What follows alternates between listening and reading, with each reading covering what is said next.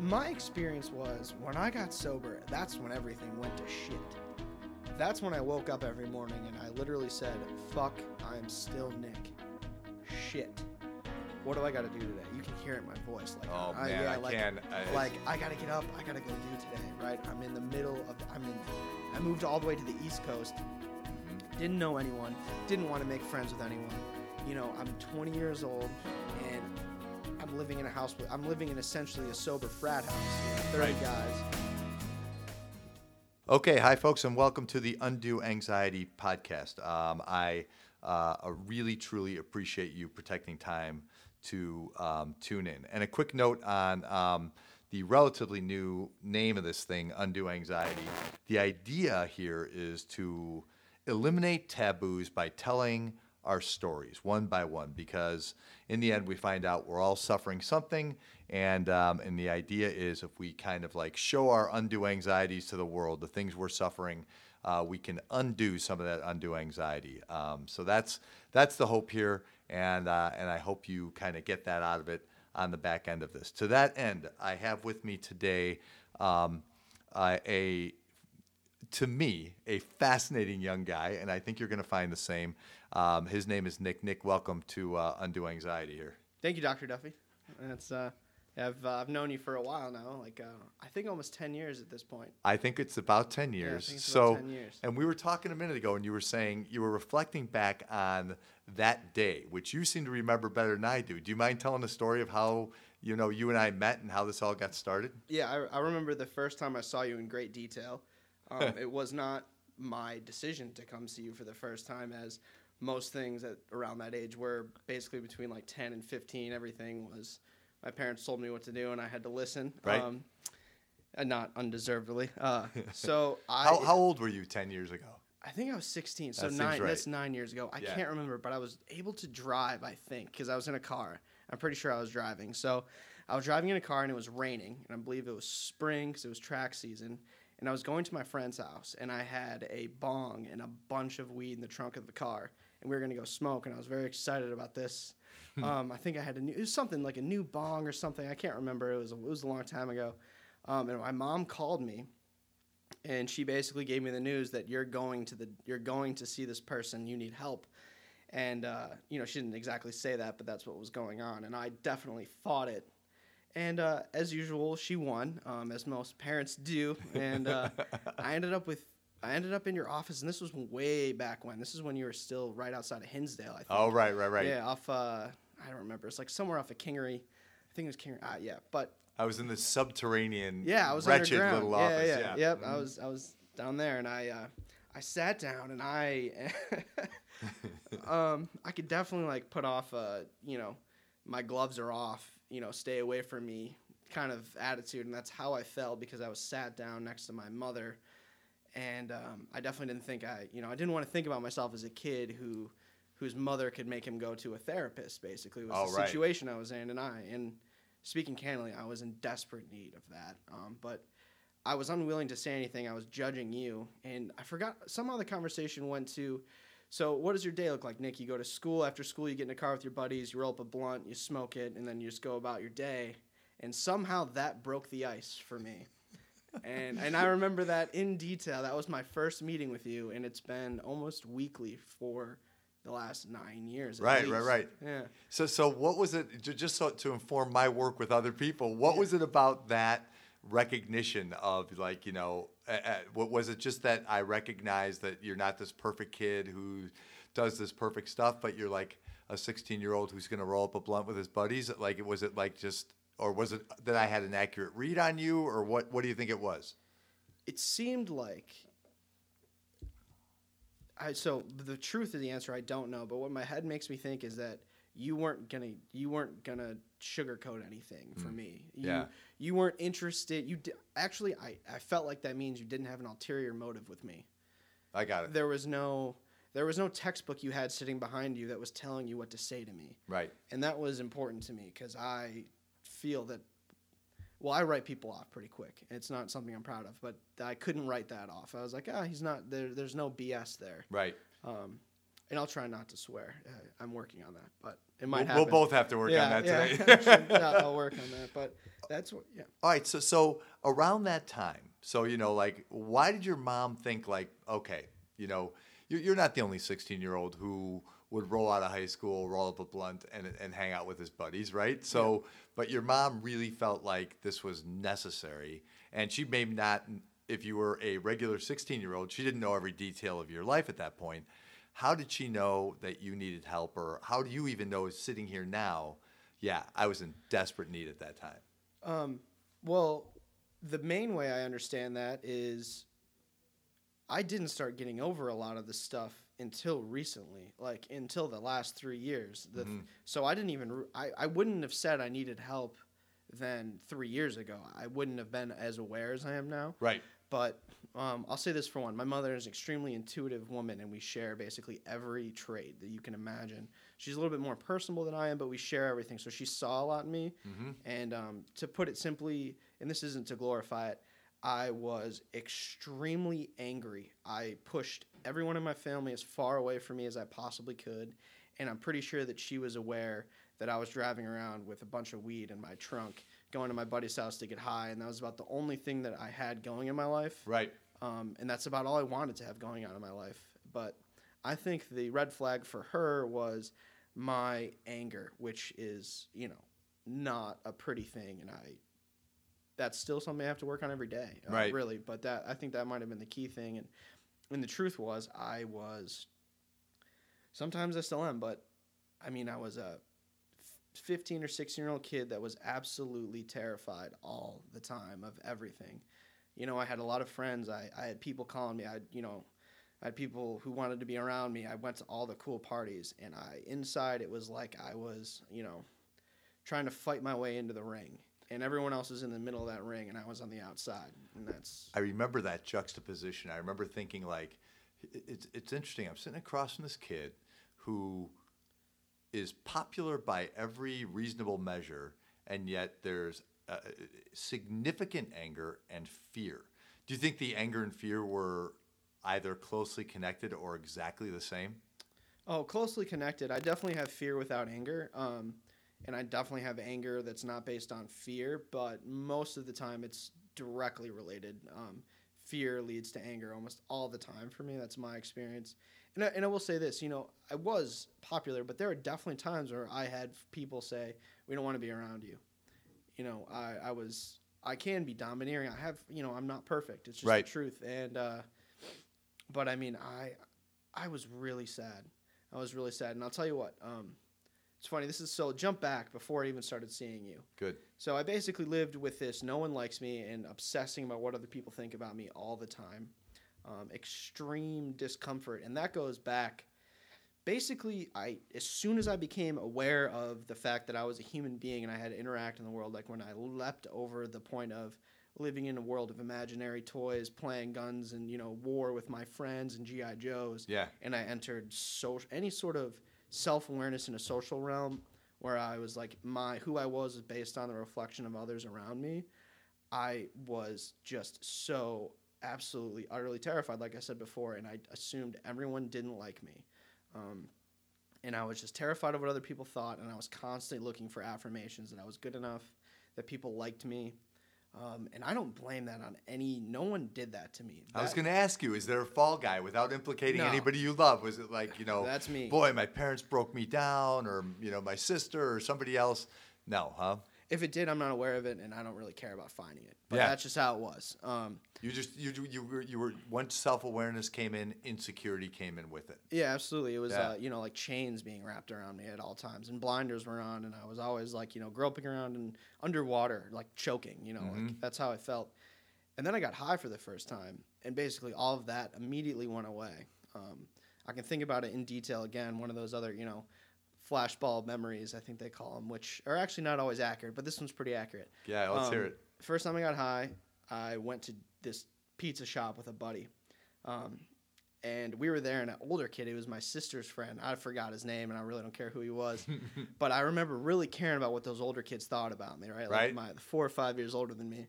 And, man, I made a lot of decisions to make them think cool things about me. But that time, he was looking at me, and, I was stoned. Like, I was extremely high. And he was laughing at me like, look at this kid. You know, my eyes must have been really red. I had a big afro and was a goofy-looking human being. And I didn't care that he was laughing at me at all. I did not care. And I will never forget that feeling. That basically, that feeling ruled my life in every sense of the form going forward for the next, I can't remember how long, but until the beginning of my sophomore year of college. So sometime in the beginning of my freshman year of high school until the first year of my sophomore year of college, that's really all that I cared about, was that feeling of I don't care what other people think because I'm high. And that was important for you to escape, huh? It was that important that, and you weren't getting high just to get high then. You were getting high to escape something. Well, maybe. I might be oversimplifying that. Yeah. So I believe that I essentially just liked the feeling. Uh-huh. And that was the initial. It's two-part, you know, that was the moment, but I didn't need those moments every time I got high. Right. You know what I mean? Yeah. Like, I loved getting high in general, and the same thing happened when I started to drink for the first time. I loved drinking. And at that point, I had already found my escape with weed, which was like, oh, I don't care what other people think. With drinking, it was just more fun. Yeah. And so, I mean, from there, it was basically went from the first time I got high to getting high every single day, morning, day, and night, and then drinking as soon as that, you know, came. And, I mean, should I speak candidly? I mean, you know. There's no, why don't we speak candidly? We can edit, man. Yeah, that's true. You know, yeah. So, I mean, immediately after I got high for the first time, I was selling drugs before I had a driver's license. Right. You know, it was the perfect solution to me. I had a reason for people to communicate with me. I had a third party reason, right? It wasn't just because of me. I didn't have to become vulnerable. It was, you know, people are calling me to buy drugs. Right. I started meeting older, cooler people, you know, and before I knew it, I don't know, because I don't know everyone else's story, but I don't think many other kids were doing what I was doing at 17. Like, I was getting really, really high quality drugs from the south side of Chicago at 17, which I would ditch school to go pick up weed that was coming from, you know, it was stand from places in California, you know, and all. I'm not saying that to brag. I'm saying this is how I thought. Like, right. I'm it. I made it. I got it. This is it. And there's a little bit of, like, in fairness to you, there's a little bit of truth to that, right? I mean, you were kind of this one-man enterprise at 17, and you were moving a lot of weed around, weren't you? I mean, it was you were supplying an area effectively, were you not? I was supplying a group of people in multiple high schools, but in general, no. Like, there were 3 or 4 other guys that were much, much larger than me, and that it didn't matter to me though. Really, like, you know, I was doing what I could, and there were definitely people that were much better at it. Because I mean, I'm a horrendous drug addict. I did it to, you know, I was convincing myself it was because I had it made, but really I was doing it to feed my addiction. I believe. Actually, I know it for a fact. There's no doubt that if I didn't want to get high all the time and never run out of drugs, I would never have been selling drugs. It wasn't. That's what it was for. I had unlimited supply. It made me feel good. It made me feel cool. I'm never going to run out, right? But there are definitely a lot bigger, badder drug dealers around, and they didn't seem to have the same ego around it that I did. Right. I'm sure they didn't actually, and definitely made a lot more money than I did, but I definitely found my niche of, like, finding this real specialty. I mean, everyone knows it now. I think weed's legal here. It's legal in, like, 5 states now. That specialty weed that was just 5-6 years ago, like, this real unique names and all that stuff. So I was really into it. It was my thing. It was my identity, in and out, inside and out, and partying was the other part of it. And did you need that? I mean, you know, did you feel like, well, I don't bring enough other important stuff to the table that's going to have some social value, man. I'm going to have to bring this. This is going to be my thing. Absolutely, yeah. My self-worth was based on the quality of the drugs in my pocket. Wow. And so basically, the larger the jail sentence based on those drugs, the cooler I was. I know that sounds weird, but, like, when I started getting older and selling, like, MDMA and LSD and you know, prescription painkillers and stuff like that, that's when I started to expand. And, you know, at the end, I mean, it was to the point where someone was like, you know, Nick, drugs aren't that cool, right? But it was all I had. I was holding on to it pretty hard. And I was talking to you a lot. Right. Man, let's jump forward. I'm thinking again. So go ahead. another big John Duffy moment. And so honestly, you probably know me better than any other human being on the planet now. I've shared almost everything from, the biggest years of my life, but it was summer of 2011, and the Electric Forest Music Festival had just moved back to Rothbury, Michigan. It used to be a different music festival in Michigan. Now it's Electric Forest, and this big band, String Cheese Instance, plays there. And Can you give listeners an idea of what Electric Forest is kind of about, just so they have some idea if they don't know? it's the biggest. It's one of the biggest, wildest parties in the world, literally. And it's basically electronic dance music, as well as some very, very good jam bands like the String Cheese Incident. Yeah. And people come there from all over the country and even from all over the world, and they party for 3 days straight. Yep. And not just drinking. The people are doing drugs. People are doing pills, right? Oh, yeah, By and large, yeah. So I don't want to rat, honestly, parents, let your kids go to this. They might need this experience because I needed it, right? Oh, right. Yeah. So I don't want to rat it out. I get it. It's right. a great time. It's extremely fun if you aren't me. And this might have been the first time I realized I was a drug addict. But And by the way, almost any music festival is going to have drugs, right? Absolutely. I mean, so if you, and yet there's a cultural element to it you don't want your kids to miss. Yeah, exactly. Right. So I think that's to your point. I get it. I was trying to protect the homies out there that want to go to Oh, and just to clarify, I haven't drank or done drugs in 5 years, and I'm still saying that thing because I think everyone should. I believe that everyone has to go through something. Everyone has to have some experiences. I went through a really hard period of the unexamined life is not worth living, and then someone goes, well, the unlived life is not worth examining, and so it's definitely changed some things, right? So I believe in getting knocked down and your knees scraped up and stuff. I've definitely done that, but you don't regret your experience. No, absolutely not. Okay. I regret a couple of times where I did too many drugs. I think it messed up my brain. But besides that, I don't really regret anything. I would have I would have done things differently, but I didn't have that option, right? I so wish that I would have spent all my time in high school studying rather than driving around selling $20 bags of weed. If I would have been doing that, maybe I would have went to a good college rather than a low-cost college in the middle of nowhere, that I could just scrape by in. But that wasn't me, and it's never going to be me. And I'm going to say it. I definitely have a better job than the majority of kids who went to those Ivy League schools. I've got a great opportunity. It all worked out for me. But looking back, my values are so different. I value discipline and effort and perseverance. Back then, I valued who can have the wildest night ever, right? Who can do the craziest stuff and have the most fun. And that's just what I valued then, and I don't think anything ever would have changed that at that point. And it's interesting, I have a bunch of thoughts running through my head. One is I'm thinking if you're a parent and you've got a kid who's a teenager who's experimenting like crazy or maybe using something too much, living life in excess, I could almost hear in your story,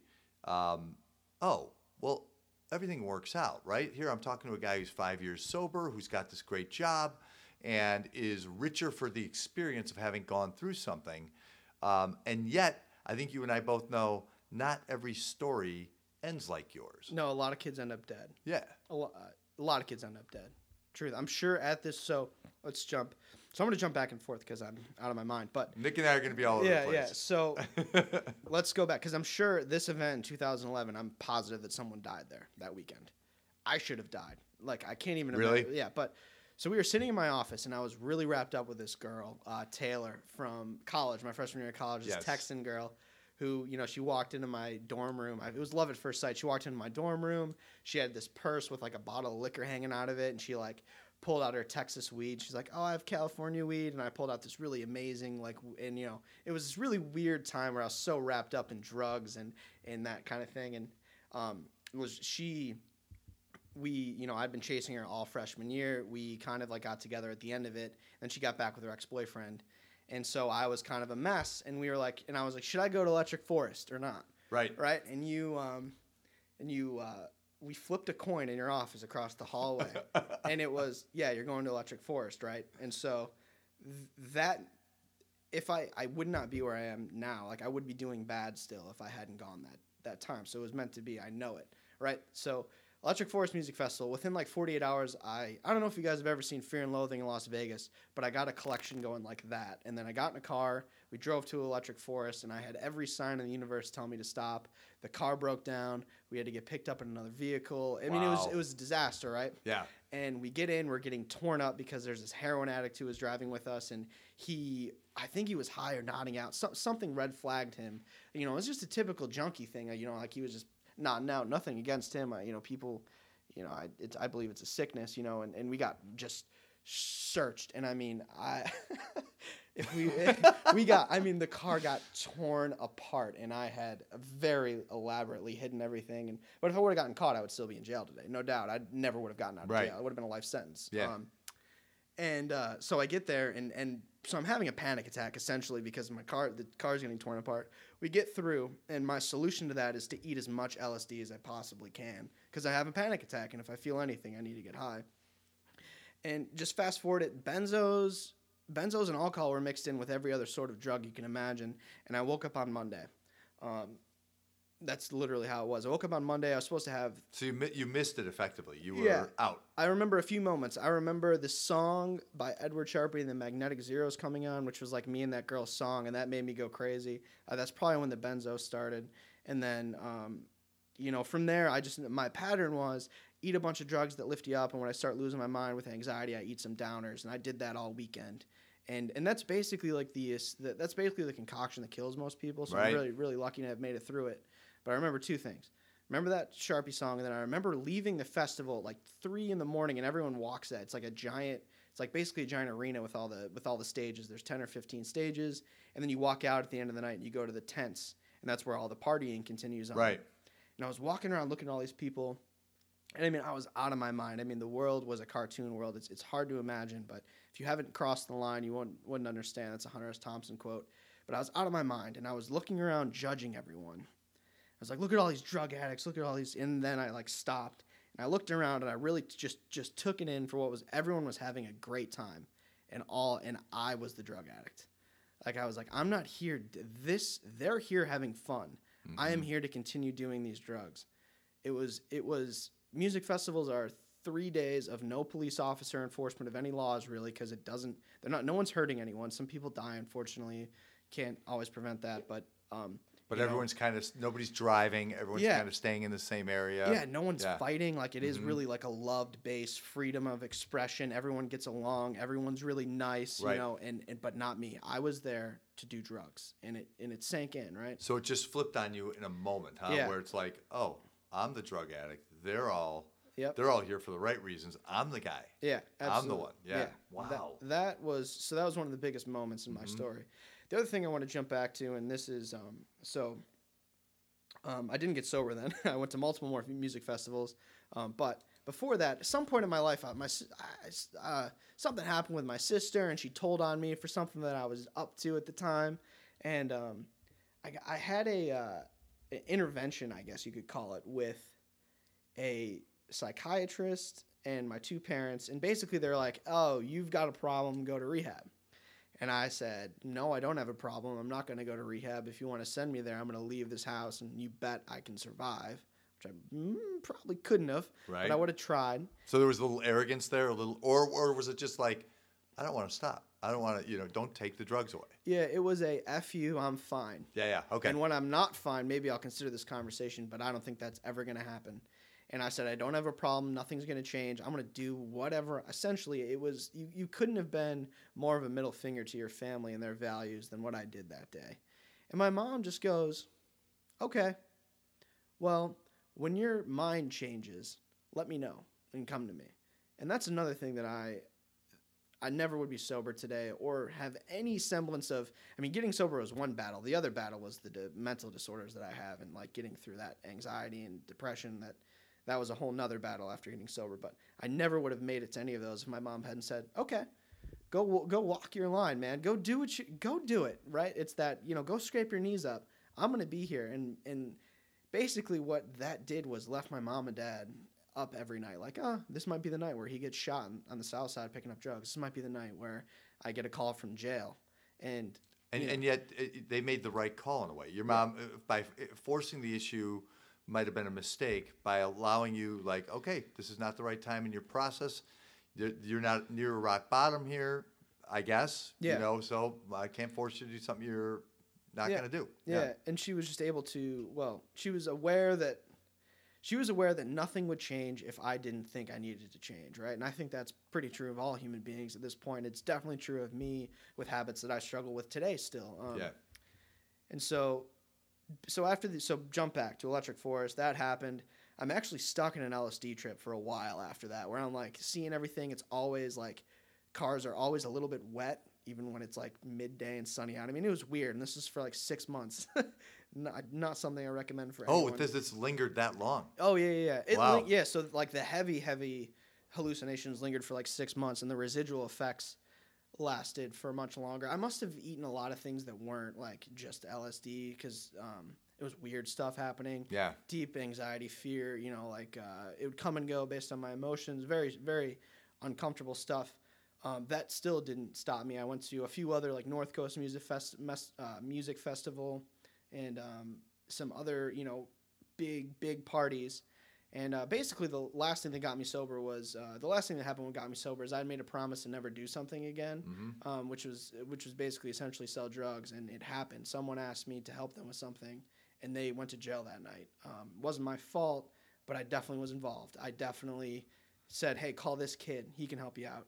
Driving with him, and I don't know what happened at that point, but I had this moment where it's bigger than me. That's what it said. Like, this is bigger than Nick. Yeah. I'm there's, I like quit for a week, and then I would binge drink again, like spend the whole next day puking.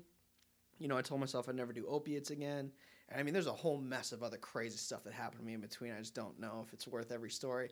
There's some that I'm proud of that I think are funny and like make me cool because I did cool stuff, but most of it's pretty embarrassing and saddening and hurt everyone around me. Cost my parents and friends money and undue pain probably. Yeah, definitely a lot of undue anxiety. Yeah, for undue sure. Anxiety. Right? There's no doubt about that. Yeah, right. But I went to rehab after that. Basically, out of a panic attack and then a quick realization that I'm not as big as this. And was the biggest realization like, oh man, if I were the guy selling that night, I would be in jail. I would have preferred that over the incident that happened. Got it. It was just that. Yeah, I think it was more harming to me that it happened to someone else, a friend. Like, I would have loved. I had like real serious martyrdom at that time because I thought I needed everyone to like think really highly of me. Right. And I would have loved to have traded places, and like that kid would have been fine, and I would have took the fall and kept my mouth shut. But it just wasn't. Whatever happened, I don't know. But someone was looking for him specifically, right? Like the police were looking for him. Yeah. I don't know how that happened. A lot of people thought I created that incident, which I absolutely did not. But I would have traded places with him because I felt just so. I don't know, man. It's just a weird feeling. Like I don't know. It was bad, but I do know that something about that incident made me like I just go, this is bigger than me. It's I don't know what it was. Something happened. Maybe it was just all fear, but I had nothing left. I just knew it. Yeah. Kids thought I was a snitch. I didn't have honor, even though there's no honor among thieves. You live in that delusion when you're in that world and you're proud of it. Really, it's a big badge of honor for you that like I'm this guy and I would never snitch. And people didn't even think that about me. There was only one guy that helped me out, and he was like, "Hey man, I got you. No one's gonna do anything to you. I know you didn't do this. You'd have no reason to do this. You have no benefit. There's nothing you to like rat him out. Is that? Yeah. That's what they're talking about, to rat him out. Yeah. Sorry, I'm speaking in vague ways. No, you're being pretty clear actually. Basically, yeah. This kid got arrested, and everyone thought that I had set him up.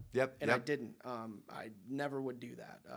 It feels like this crumbling house of cards in a way, right? Like everything's falling apart and everything. All the self-worth stuff is gone. And literally weeks before this, I'd been like, I'm done. I'm never selling drugs again. I'm never going to do drugs again. You know, that girl Taylor that I was obsessed with left me. I don't care if I say her name.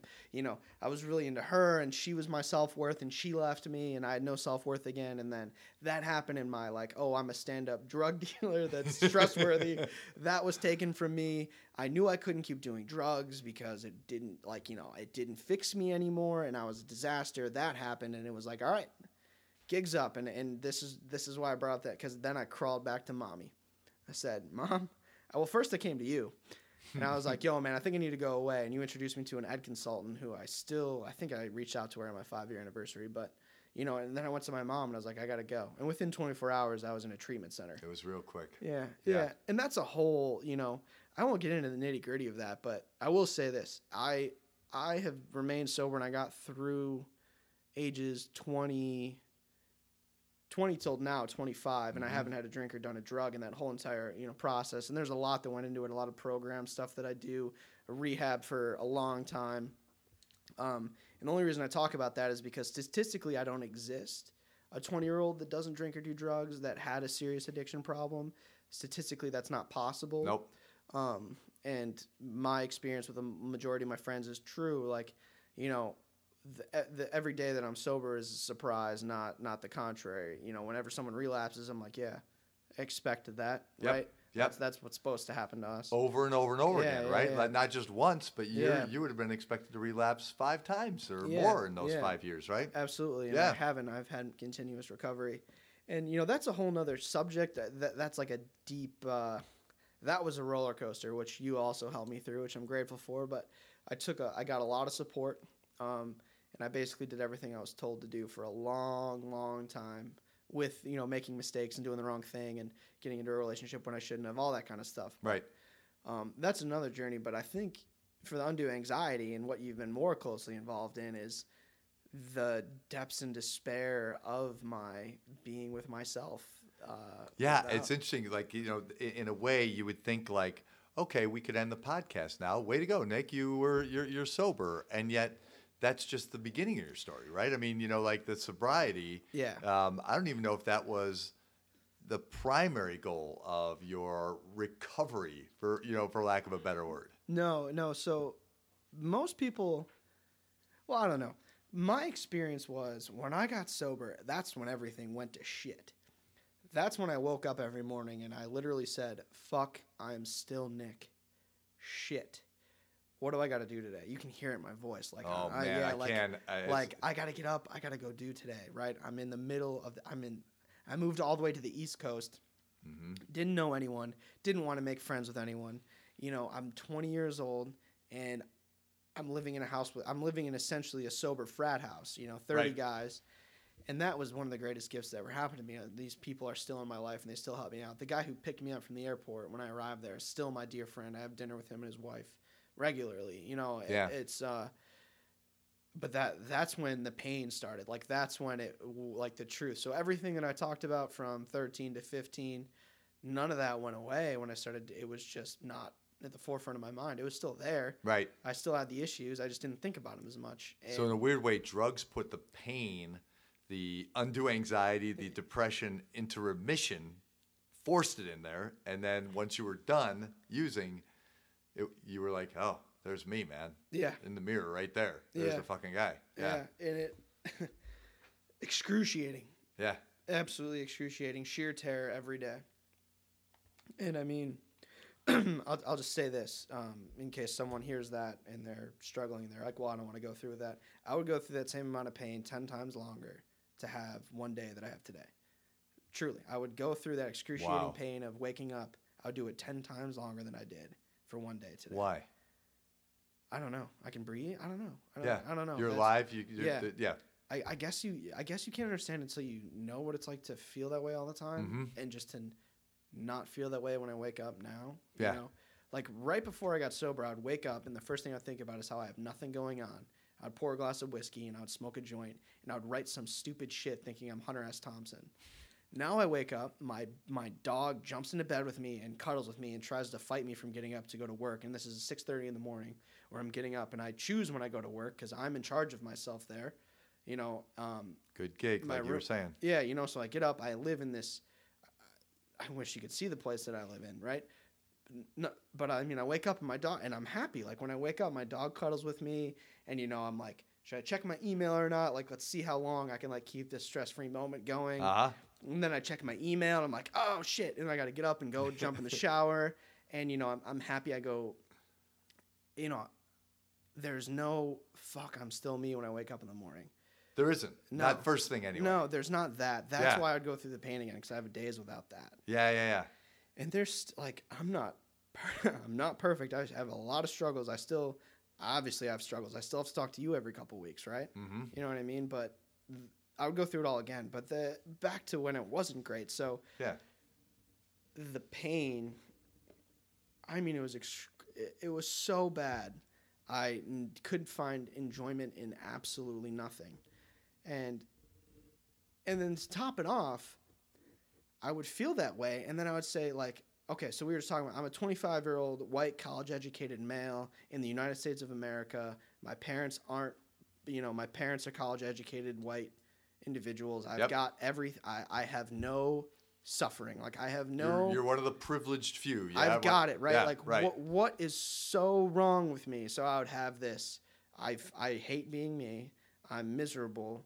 I don't know. Yeah, no. I remember. So daily suicidal thoughts, like, they got worse as the longer I stayed. But daily suicidal thoughts at that point, and there's literally no reason for it. I've got everything I could ever need.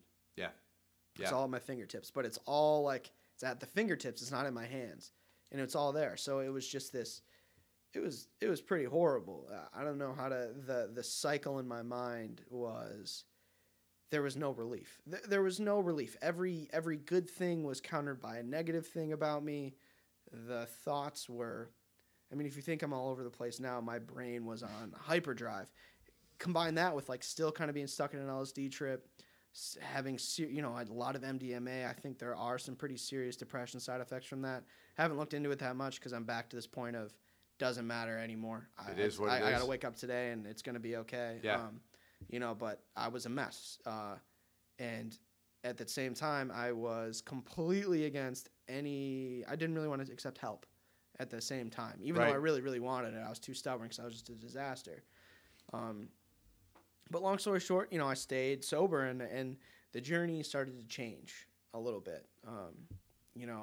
I think you probably have noticed that. And so the journey changed from, how can I get through today to wake up in bed to like, all right, am I ever going to have a real relationship?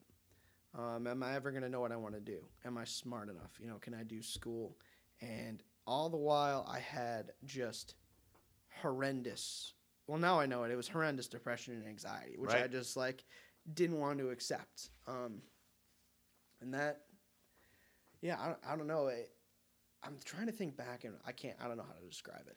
Well, when I think back to some of our talks, I think like, that lingering, like not just self-doubt, but this kind of like assurance, certainty that, like I'm not smart enough, I'm not good enough, I'm not good looking enough, I'm toxic in some fundamental way. I mean, I spend so much time, and you and I have talked about this, like trying to convince people to be present and aware and available to the moment. And you and I have spent a lot of time where I've tried to get you to be less so, because I think you're so wildly self-aware that I think it's like if there's something to criticize in you, and that I feel differently about you than you do. I think I'm sitting across from this guy who probably never needed to sell a drug because he's brilliant, good-looking guy, likable guy, and and for a long time, all of that bounced off you. Like this was nothing you could integrate, and so everything had to be like something external coming in because whatever was internal was not good, toxic. Yeah. Yeah, definitely, absolutely true. I believe that at my fundamental core was toxicity, and despite any effort to act differently, it was going to it was kind of like a curse almost. It was like I was the Cubs, you know what I mean? Like no matter what happened, I couldn't I couldn't escape that I was going to harm people that were around me.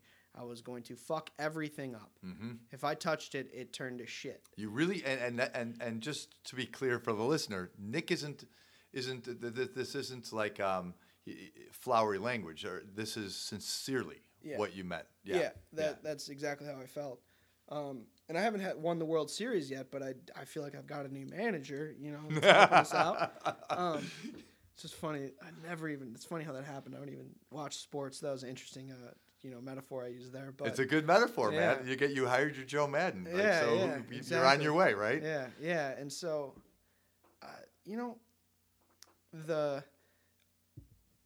it was a weird thing. So I was really, really sold on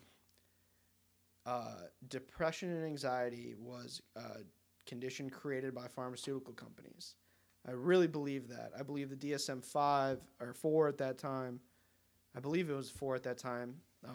Probably. Yeah, 5's relatively new. Yeah. It was DSM-4 at the time was a concoction by pharmaceutical companies. And the board, I got really into it. And, I said, all right, I'm going to fix this naturally.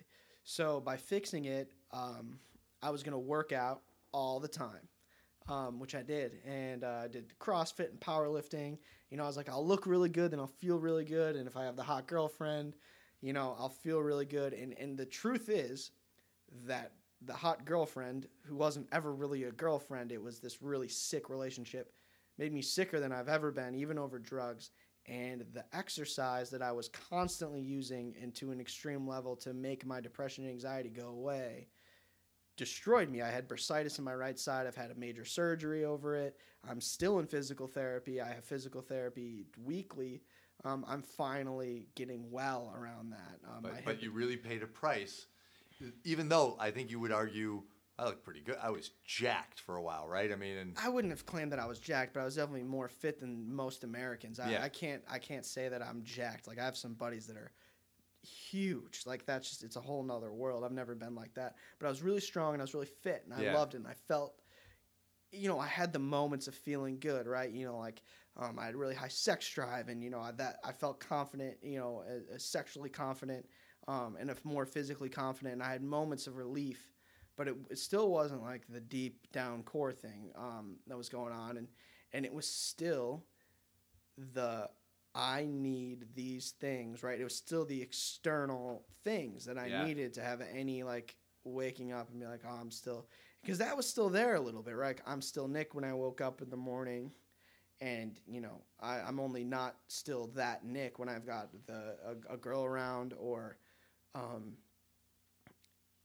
I'm at the gym and I'm breaking a new record or something. Just something external that says I'm good enough. Because nothing internal yet did. Yeah. Yeah. And, I don't want it to be like, it wasn't, at that time it was decent, it wasn't that bad. I would meditate and I would do things that were like okay on the inside, but it was still like, I always knew like it was like, this still isn't right. I wasn't being the person that I want to be. No, I lied. Still not being the person I want to be, working on it, but I wasn't even working on it then, or it just wasn't like deep enough. I don't know how to explain it precisely. In fact, I feel like for a while, and see if you agree with this, you were almost working against yourself. Like you were studying like, mental illness and, and different ways, different methods of treatment, but almost looking for like deep in my soul, what's really wrong with me? Oh yeah. Right. This was like that's like the very beginnings of my complete conviction that I had narcissistic. I was a narcissistic sociopath. Yeah. Right.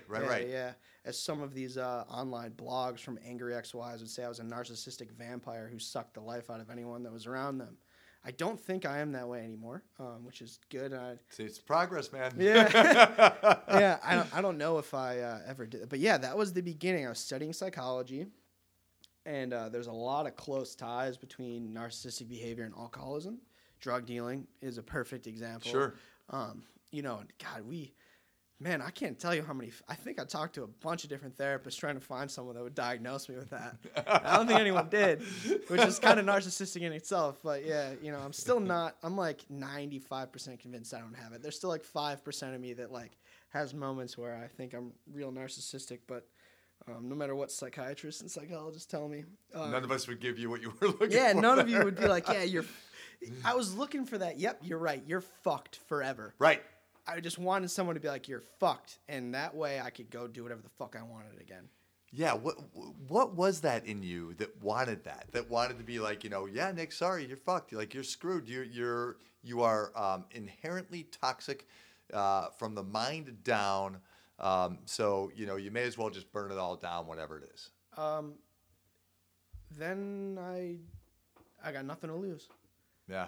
It's over. Great. And in a way, you're invulnerable too, right? Yeah. I mean, it's like it brings you back to that point of like, I'm not vulnerable to anybody. I don't have to. I can't get hurt. Yep. Then, right? Yeah. All that terror and fear, insecurity, anger, didn't have to work on any of that anymore. None of it would matter. This is so funny. I'm literally discovering this right now as we speak, which is turning into a pretty good session. It's part of the point, man. Yeah, this is great. Right. And so I wanted a reason to say fuck it. Mm-hmm. Really, really bad. I wanted the reason that I felt that way about myself, like having really, really little to zero self-worth. Yeah. Which again, no one caused me to feel that way. I had every opportunity and support and love in every way. Millions of people would trade places for my growth, but it's how it was. And that might be a good note to pause on just for a second. That because I work with so many parents who feel like geez, my kid doesn't feel great about himself. I know I must have screwed up somewhere along the line. I must not have given him enough love or enough encouragement, or maybe I gave him too much false praise or something like that. Yeah. And to your point, sometimes you just don't feel good enough. And I actually see that in a lot of people, and a lot of teenagers and adults that I work with, and they wouldn't say like, oh yeah, they did me wrong when I was 8. You know what I mean? Like I rarely hear that. In fact, Absolutely. So maybe there's something about just culturally that we have this propensity toward like not feeling good enough, and we have different ways of fulfilling that wish to feel better. Absolutely. Yeah. You can do absolutely everything as a parent, but you can never change the lens in which your children receive what you do for them. You could have a kid like me. Mm-hmm. I mean, I created my dad being hard on me. I was directly responsible for that. My dad didn't want to be. My dad wanted to be like, oh, good job. You spent all day studying.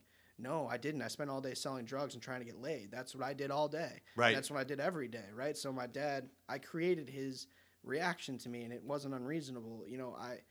When my dad says, hey, good job, you could have done this a little bit better, and all I hear is, you're a piece of shit, that wasn't my dad's fault. That was, I had a lens and the earmuffs on, and no parent can control their children's lens or ears, right? I'll tell you what's got me chilled right now is if you shifted that lens a few degrees, you could be a victim forever. Forever. Right? Yeah. Easy. And I think some people do that, where it's like, if you decided like, yeah, he was the asshole. He tore me down because he told me I wasn't good enough. You could live a life. That could be your epitaph, right? Yeah. I mean, that could be on your tombstone. And the minute you take a little accountability and recognize, oh, no, he wasn't trying to break me down. He wanted the best for me, and this was his way of fostering that as the best way he knew how, which Absolutely. might not have been perfect, but it was the best he knew how. And Yeah. and you can't really take a parent down for doing their best. Absolutely. Yeah. And I'm not a parent yet. I live with a 3-year-old, and I've watched her grow up. But I tell you what, every parent out there, you're going to make just as many mistakes as things you do right. It's right. not your fault. It's Yeah, really not. right, You can't, right. there is no textbook for this stuff. I watch being a human is not, there's no textbook for being a human. No. I think, yeah. No, and it's all, the other thing about being human, I'm just listening to you, and then we'll get back to your story. I just think about like the nature of process. Like I had people call me today. I got a call today, and it was kind of like, Dr. Duffy, we're in crisis here. And I typically, if I'm being honest, I usually don't take that very seriously because there are very few crises in life. And if you think about the kind of like the big picture, I often do what I did with you. Like, so I meet a 15-year-old, 16-year-old Nick who would appear to be in some kind of crisis. And I think 10 years down the road, I think this kid has what he needs to get out of this. Do I think it's going to happen today or tomorrow? No. Do I think there's going to be a rocky road there? Yeah, there probably is, but in the end, long term, most of us wouldn't trade our road for anybody else's either, And so if we can accept that, like, hey, whatever we're going through, it's a process, and processes by their very nature are like running water in a river. They change and they shift, and so rarely is it hopeless because right, Yeah. because the water moves, and then we're in a different part of this process. Absolutely. Yeah. And here's you will never, no one who is going through that rocky road will realize it's a river. You can't, it's not, it's like watching a Western movie and them telling you that it's a, modern action film. It's just, no, it's not. I'm in the desert. I know what I am. I know where I am. This is what's going on. And there's nothing I believe that any outside human being can do to solve that. There's definitely a lot of things you can do to help it. I don't know if I don't know, really. I know what it was for me. Yeah. No, this too shall pass. None of that had any bearing on what it was like when I'm curled up on the floor crying. The girl that's my self-worth doesn't want anything to do with me. I can't stop thinking about suicide no matter what I do. I mean, I'm literally like a grown, well, no, I was still a kid then, but I mean, the kid who walks around, I'm tough, I don't need any help, and I'm curled up on the ground crying. Yeah. And I probably was talking to you. I was probably having to call you, right? Maybe I was calling my mom, telling her getting sober was miserable. I should have just kept drinking, throwing everything there. There's nothing that I could do in those moments, those crisis moments, to see otherwise. Right. And I have no idea how I got through them. I guess like, what else is a human being going to do? Like, what else can you do? That is the perfect question, right? It's like, okay, I have this feeling, I have this hand I was dealt, I have this like internal feeling I have. My option is either to go through it or what, not to. Like you're gonna, I think at the core we have this survival instinct. Like we want to live and we want to move forward and we want to get through things, and like even you at your darkest hour, you had that suicidal thought to curl up in a ball, and it happened over and over again, right? Yeah. It was recurring and persistent. Yeah. And yet here you sit. Yeah, it was daily for as long as I can remember, and it was strong. Mm-hmm. And I always believed it's, you're not spiritual enough for your program, or you're not being honest enough with people. And I tried all these things, but I just didn't enjoy anything. I wasn't happy. Yeah. And finally, I don't know what it was. I think I lost I caught that girl sleeping with someone else. That's right. What happened. Yeah. I didn't really catch her sleeping with someone else. She was sleeping with someone else. It was kind of like par for the course. Like, it's kind of funny now, but I mean, it was like a big dramatic, she had been going through some stuff. I've been going through some stuff. She, couldn't stay sober, to put it simply, even though she was telling me she was. And I found out about it, and I was like, I'm done with you. You keep drinking. And, the right thing for me to do is to stay away, because you got to go through your journey. Right. And that was the right thing to do, but I couldn't manage that because she was my self-worth. And I was sick then. I mean, like, this is when the depression was really bad. She made all that go away. And she was also an awesome human being. That's the kicker usually with these sort of situations. It wasn't just this, like, chemical side of it. There was some true greatness to her that I still believe, and I haven't talked to her in 5 years or so now, or 4 years. I don't know. It's been a really long time. Thank God for that. But, I confessed finally for the first time that, I have feelings for you. And then that same night I caught her, she was like sleeping with my neighbor. It was very, people do what they do. But that was like the tip of the iceberg. And I lost my mind, and I finally went to a doctor, and I took a medication for the first time ever. And I took some bad. As prescribed. Like, this is not just like abusing a drug. This is taking a medication. Yeah. I was sitting across from someone who knew me very closely, and he goes, "Buddy, I don't think this is you." He was like, "I think this is chemical." And he was like, "This is something else going on." So, there's some other stuff going on. But basically, that was a much longer journey, what happened with her and that whole, like, codependent realization that, I really, really depend on other people to tell me how I feel. But the gift of that was I was able to admit that I have a chemical thing going on, which right.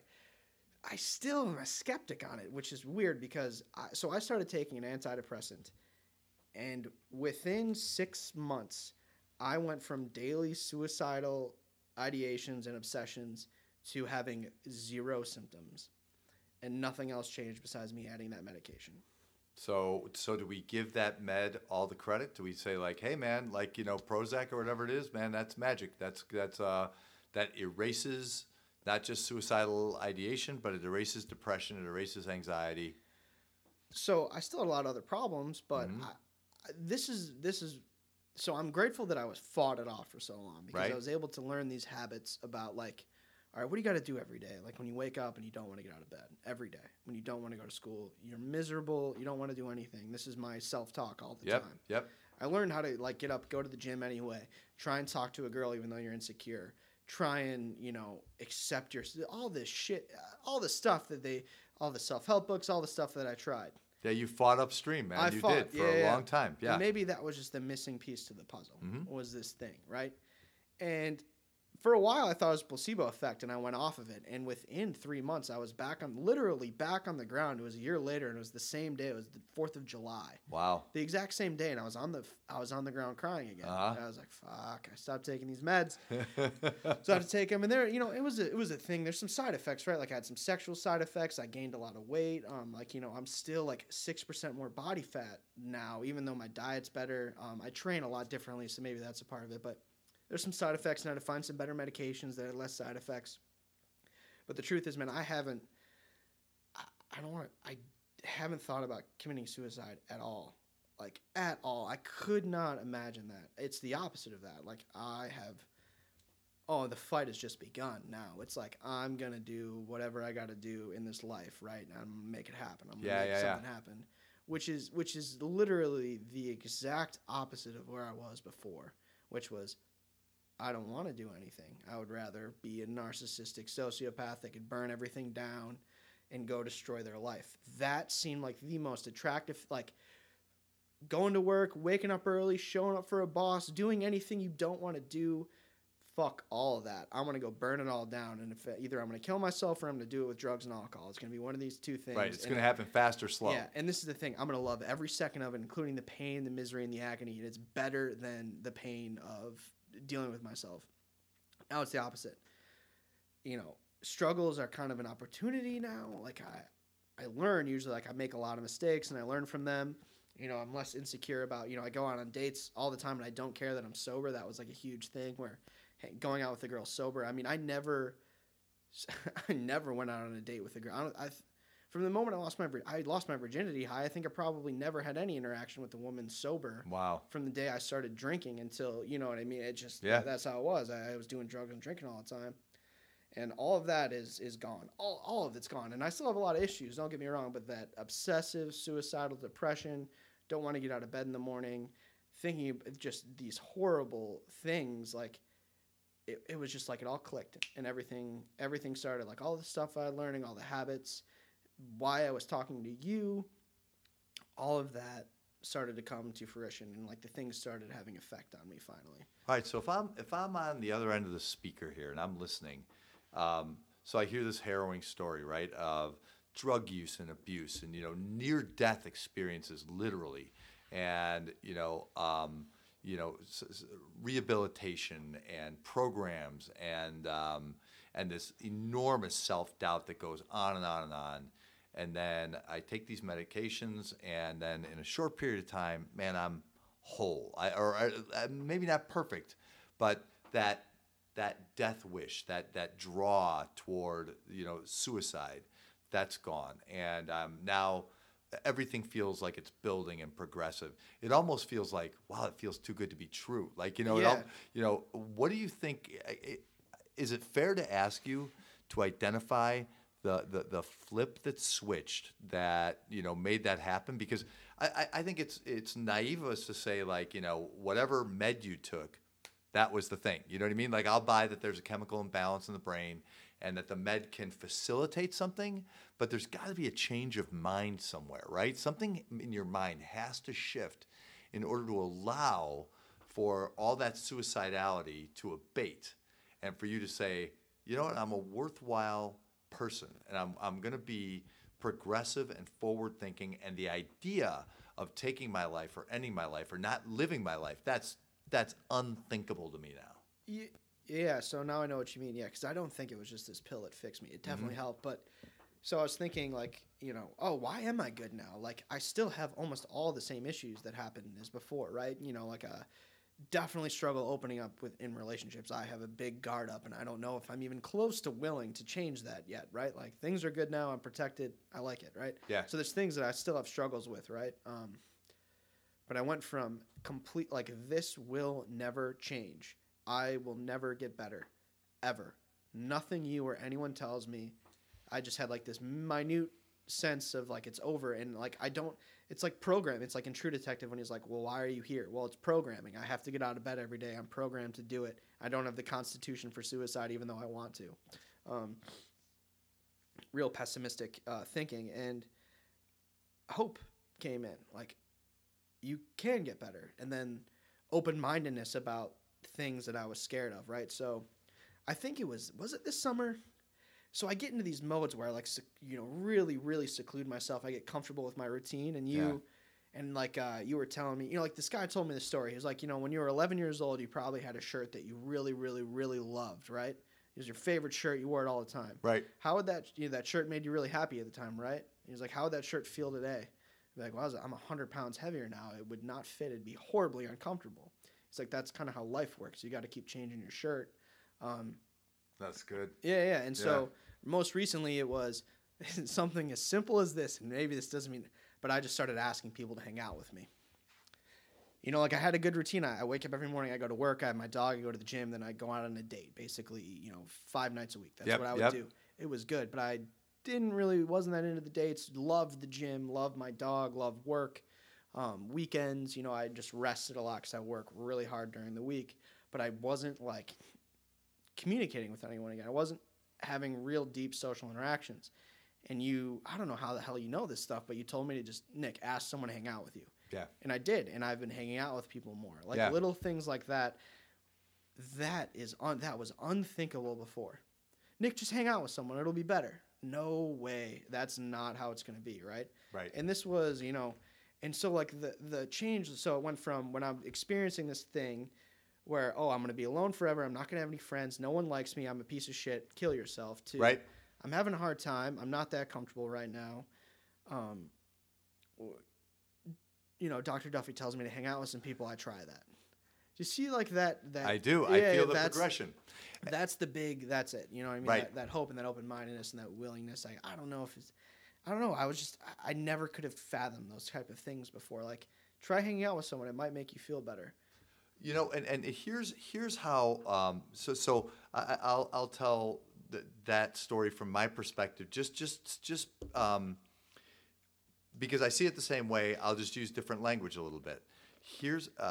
I think I met a guy who had everything he needed, but had no idea. You know what I mean? So 10 years ago, I'm sitting across from this kid, and I'm thinking, like, and you know this, I'm thinking, this kid is awesome.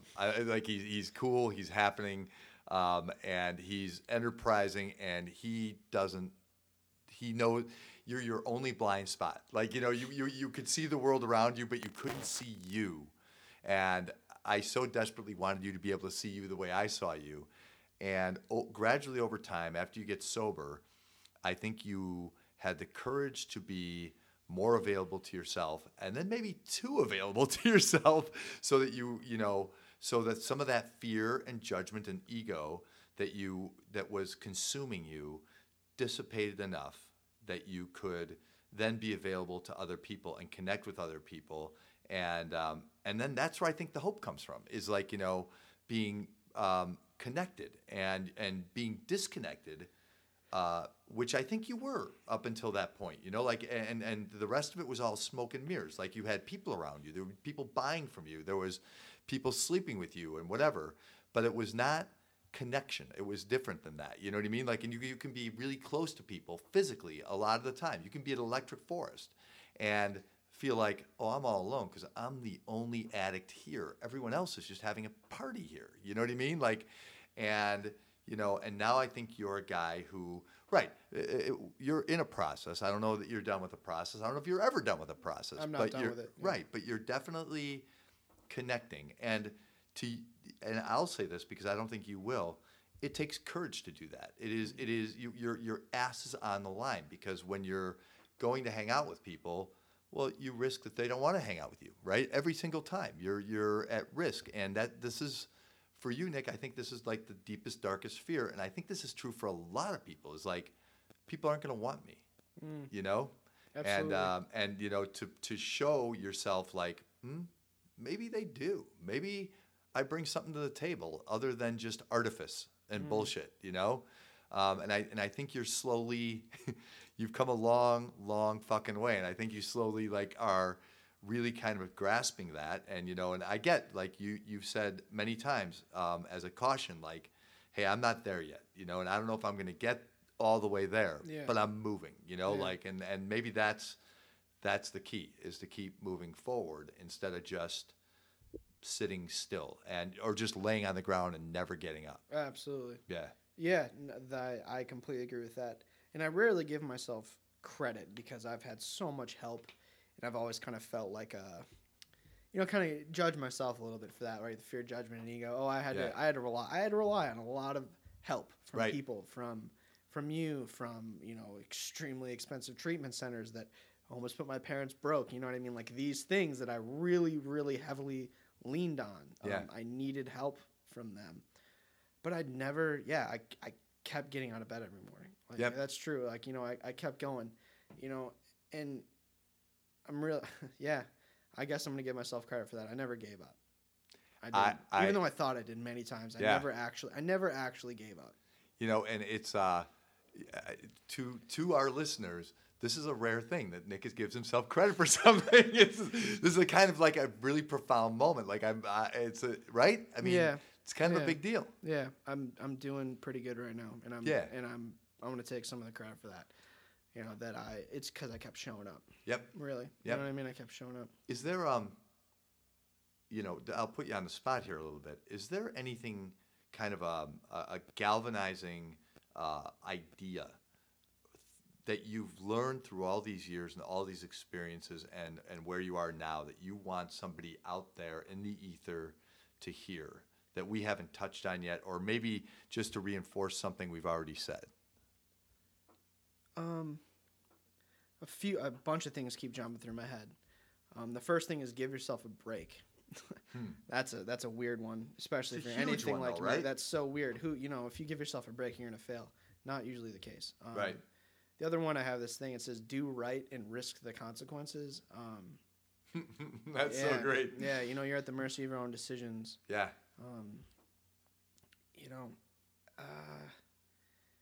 I can't really put it into words. It's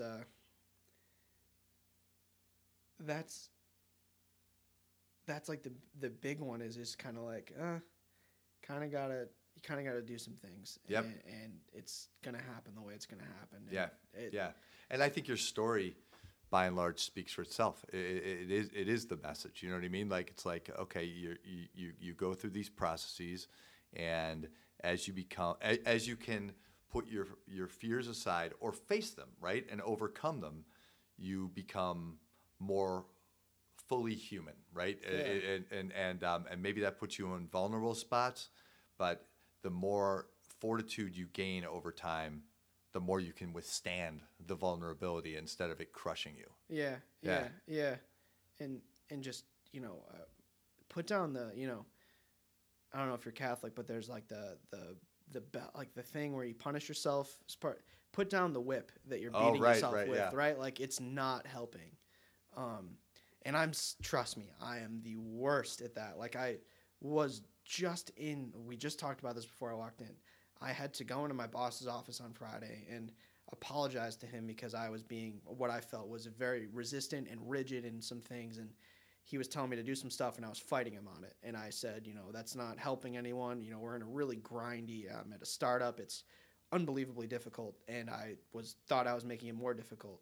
And I've been beating my ass over it all week. And I sat down and told him this, and he goes, dude, I have no idea what you are talking about. You're doing a great job. give yourself a break. He told me that, right? Mm-hmm. And you know, and so like that's the kind of thing where I don't know. You got people. You know, no one needs any help no one needs any help getting beaten down in this world. You know, it'll usually do it for you. Yeah. Well, Nick, man, I so appreciate you taking an hour to spend with me here. And I'm going to say something to you that I don't know if I've ever said before, but you're a bright spot in my life, and you are, even at your darkest hour, and I've seen a couple of them. You are somehow like kind of this bigger than life, full of life person, and so I want you to know like that I have this deep appreciation for you and your perspective on things. I'm always curious to know it. It's a crime that you cut me a check at the end of an hour. So thank you for being here and sharing your story and your wisdom. It's what this is supposed to be about. And when I put this thing together, man, you know, I know you're from out of town. You're one of the few people I was like, I want Nick in this chair talking to these people. So thank you for being here, man. Well, thank you, Dr. Duffy. That's extremely flattering. I am a very judgmental person, and I think extremely highly of you. And one of the few people whose word I take as their word, and no ulterior motives are involved. So that was a huge compliment. Thank you. And you are one of the most important people in my life, and you have been for about the past 9 years, and you know me better than anyone else. So thank you very much for your time, and happy to be a part of this. You know, I hope someone gets something out of it. I don't know. You know, I feel like I just came in and talked about a bunch of crazy drug stories and then how I stopped being depressed. But you know, life is good now, and I couldn't have done it without you. And well, thank you. And I suspect a lot of people are going to benefit from your stories and just the self-worth elements. And you know, there's an awful lot there to draw from. Yeah, this is the people told me this over and over again. It took me years to believe it. You are actually worth it. You're worth it. You're not broken. You're worth it. I'm like crying saying this. You actually are worth it. So just keep going. Yeah. Okay, before Nick and I just fall apart here, I'm going to sign off. So thank you again, man. You can find the Undo Anxiety podcast on iTunes, Podbean, Stitcher, liveleadplay.com, WGN+. If you have any thoughts about what we ought to cover here, or if you or somebody you know would like to be a guest on this podcast, please write me either at Dr. John Duffy on Facebook or at John G. Duffy at drjohnduffy.com. I think I've got that right. And there is on my website, drjohnduffy.com, a free parenting program. It's not arduous. It's just a few videos to watch, and you will be a better parent as a result. Nick, I thank you again for joining me. And on behalf of Nick and myself, we appreciate your time. And I look forward to talking to you next time. Take care.